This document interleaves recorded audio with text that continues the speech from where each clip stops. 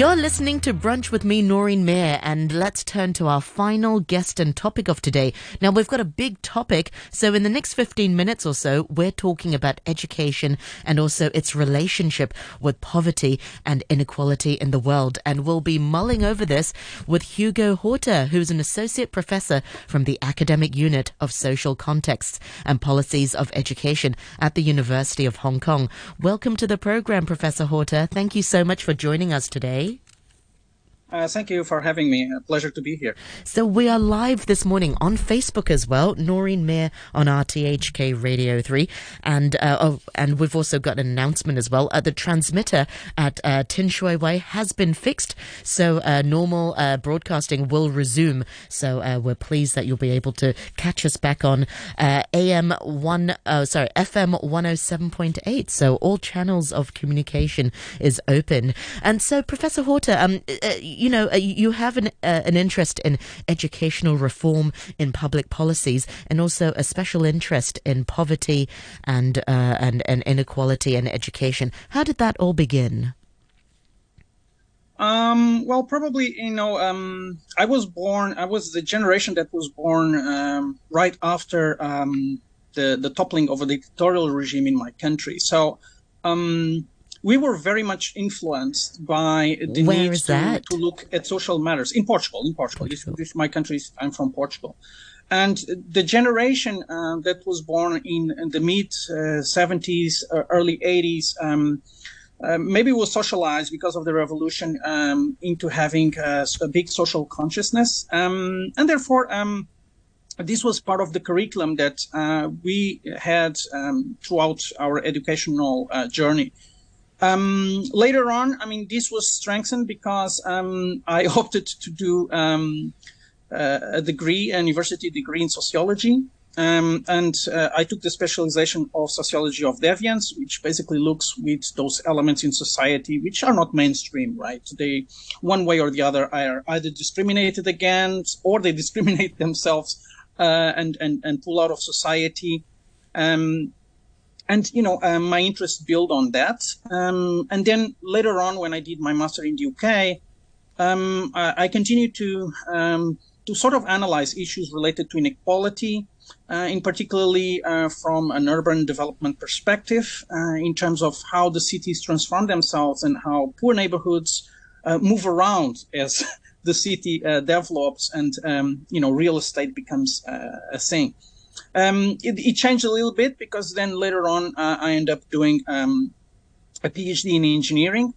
But when I was hired by the University of Hong Kong, a colleague of mine was leaving, and he had this common core course on poverty and development, and I took it. I took over it, and I shaped it, in my own ways, in a way that I think would talk to the students that are from Hong Kong, but at the same time giving a worldview, a global context. Yeah, absolutely. Poverty is all relative, but it's very real in Hong Kong. Professor Horta, I was saying before the interview started, we were supposed to talk earlier this year in January, but because of COVID, because of various changes in the studios, I wasn't able to. So here we are.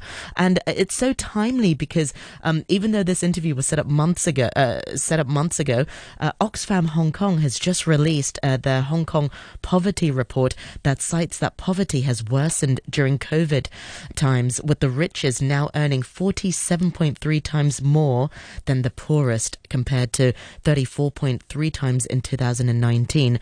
Now, we definitely heard that during the pandemic, it really affected all students, but those students who are from lower income families were really hard hit. For example, we heard incidences where they didn't have access to the internet.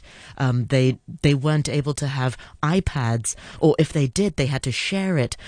From your own data, from your own research, what is the full impact of poverty on education? Not specifically focusing on Hong Kong, but because this is a global problem, right? There are many impacts. I can just name a few.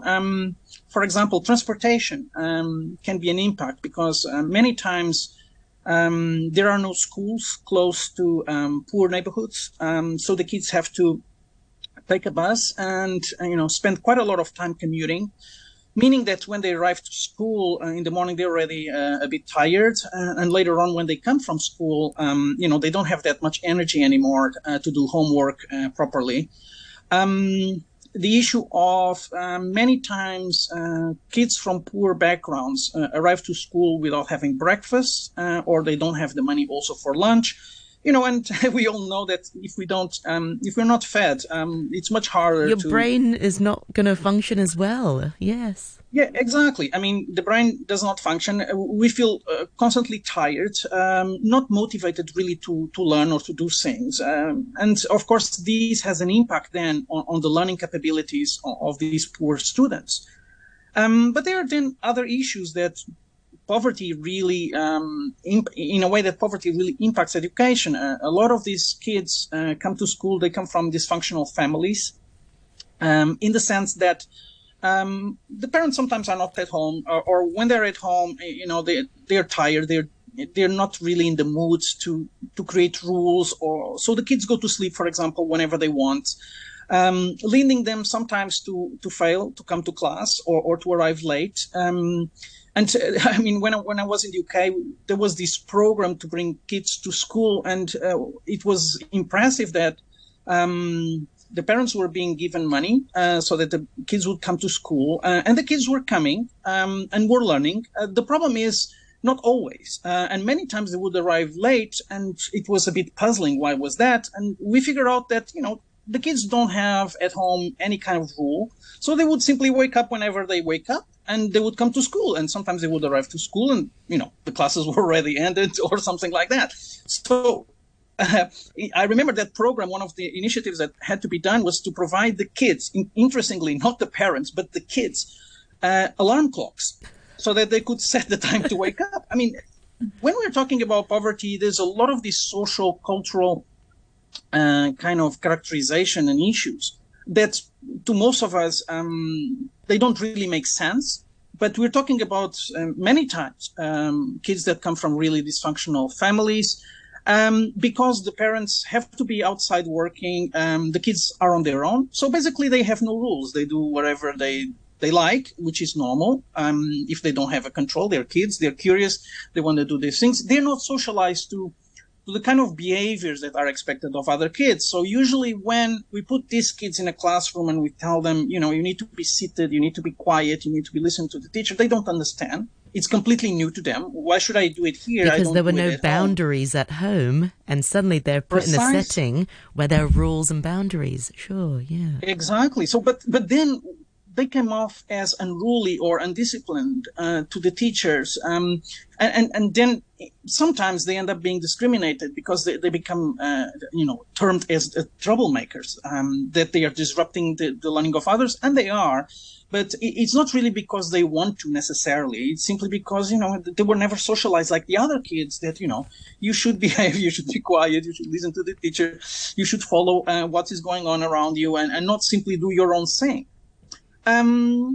Kids that come from poor households also do not really have places to study.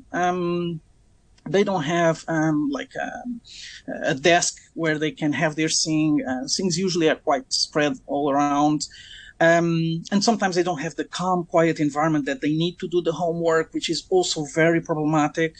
So many times, sometimes these kids have to do the homework outside or have to try to study outside, which is not, as we know, the best place to learn and to study. The parents often cannot support the study of the kids, right? Because they don't have the formal education to really help them out. So the kids are a bit on their own. The parents also do not have the budget to put the kids into private tutoring or to provide them with quality private tutoring. So the kids basically are unsupported. This eventually leads this conjunction of all of these things, and there are others, but we can stop with these ones, leads kids to be basically unmotivated, and they're going to trail relative to their peers. So they're going to start feeling, I'm not that smart, I can't do this. And this is a huge hit to self-esteem, leading them to eventually drop out or continuing the education path, but without really learning much. And they eventually going to get, even if it's allowed that they move on, they eventually going to get to a place where they feel, what am I doing here? And they might get some kind of certificate of some sort, but deep down, the learning, which is the most important, didn't really happen. So these are some of the consequences that coming from a poor household sometimes have on education. And it's a big challenge for some of these kids to sometimes strive and be successful in education, when education is such a critical activity for them to leave poverty, actually. Yeah, and it sounds like all the odds are against them. You know, it's not just one thing, it's a combination of all those factors. Like you said, not having a proper space to study, not having parental support, because the parents aren't perhaps educated themselves or may not necessarily be able to help with the homework, and they may not have the resources to put them in these sort of tutoring centers. And so, you know, is there a light at the end of the tunnel? What can be done? What sorts of support can be given to these students? Because, you know, education is such a basic necessity. All children should have the right to have access to the education. But it's not just access, it's the whole, it's, you know, the full support as well. And I feel like a lot of the emphasis is then placed on the children and the students and the families. But what about educators? What about schools? What about, you know, looking at the policies? How can the other side support these students? Because the onus shouldn't be on the students. You know, they have a lot of things against them. The onus should be on the educators. How can but then I can see the other side. Well, yeah, educators are overworked as well, so then educators then cannot provide those support. But yeah, I mean, in a perfect world, what can be done? What should we do? Well, there are certain things that that can be done.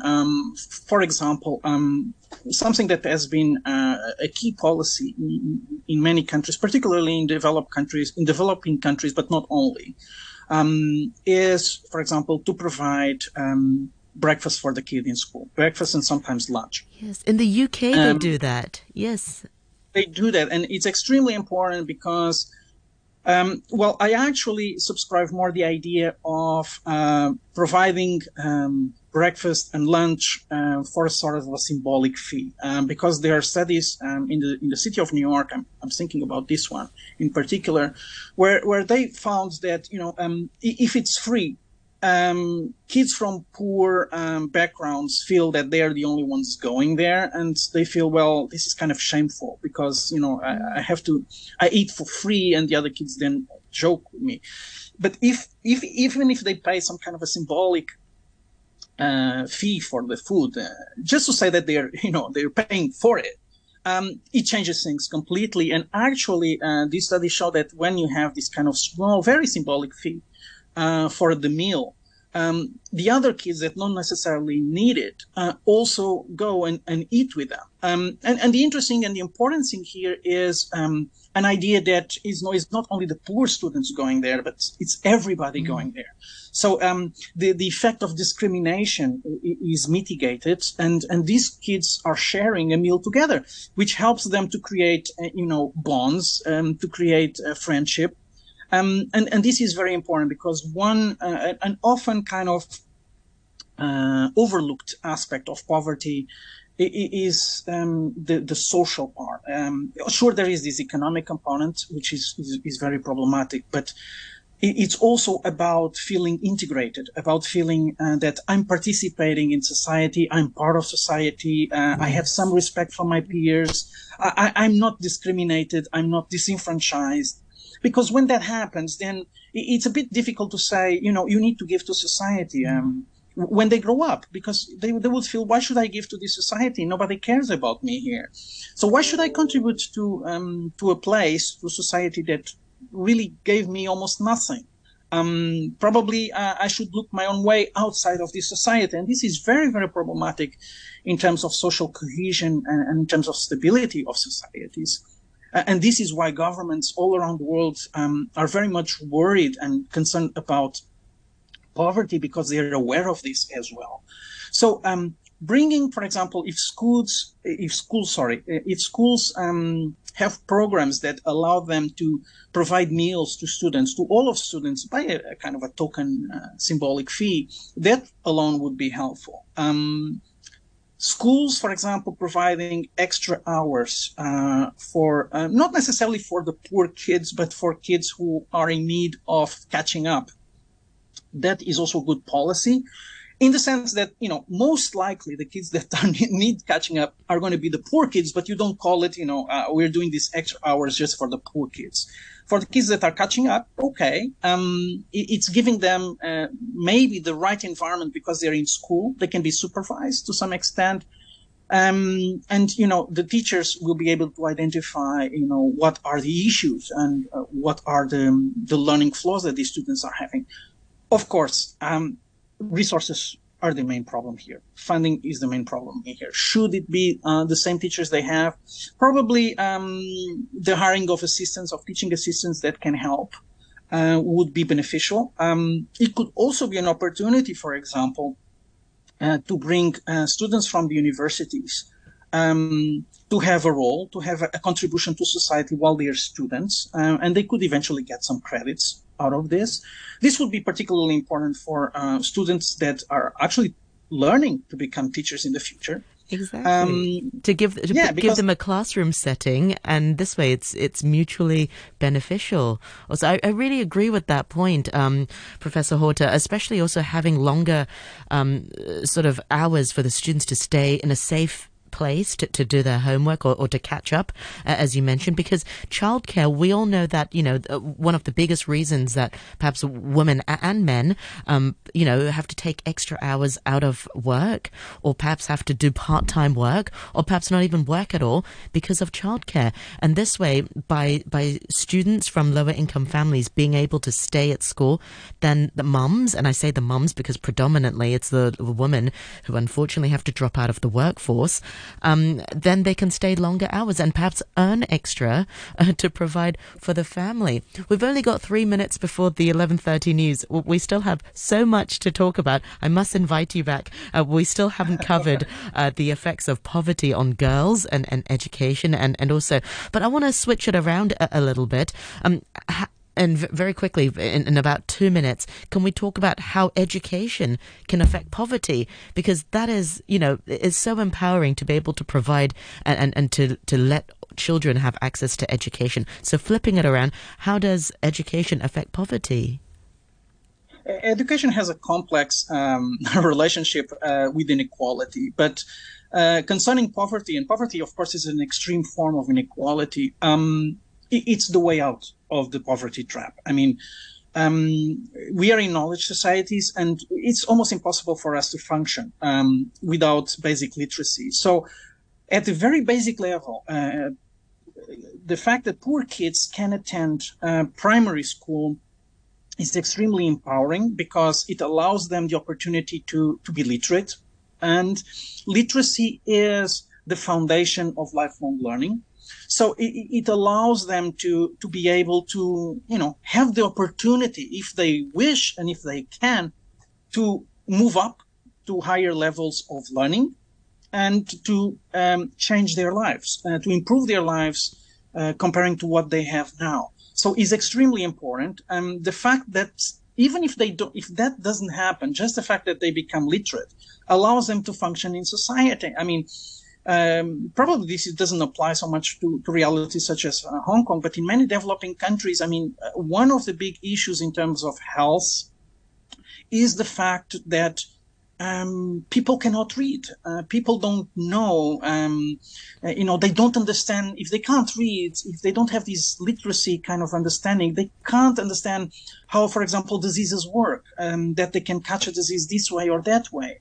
They cannot really understand even going to the supermarket how much things cost because they can't do these small sums.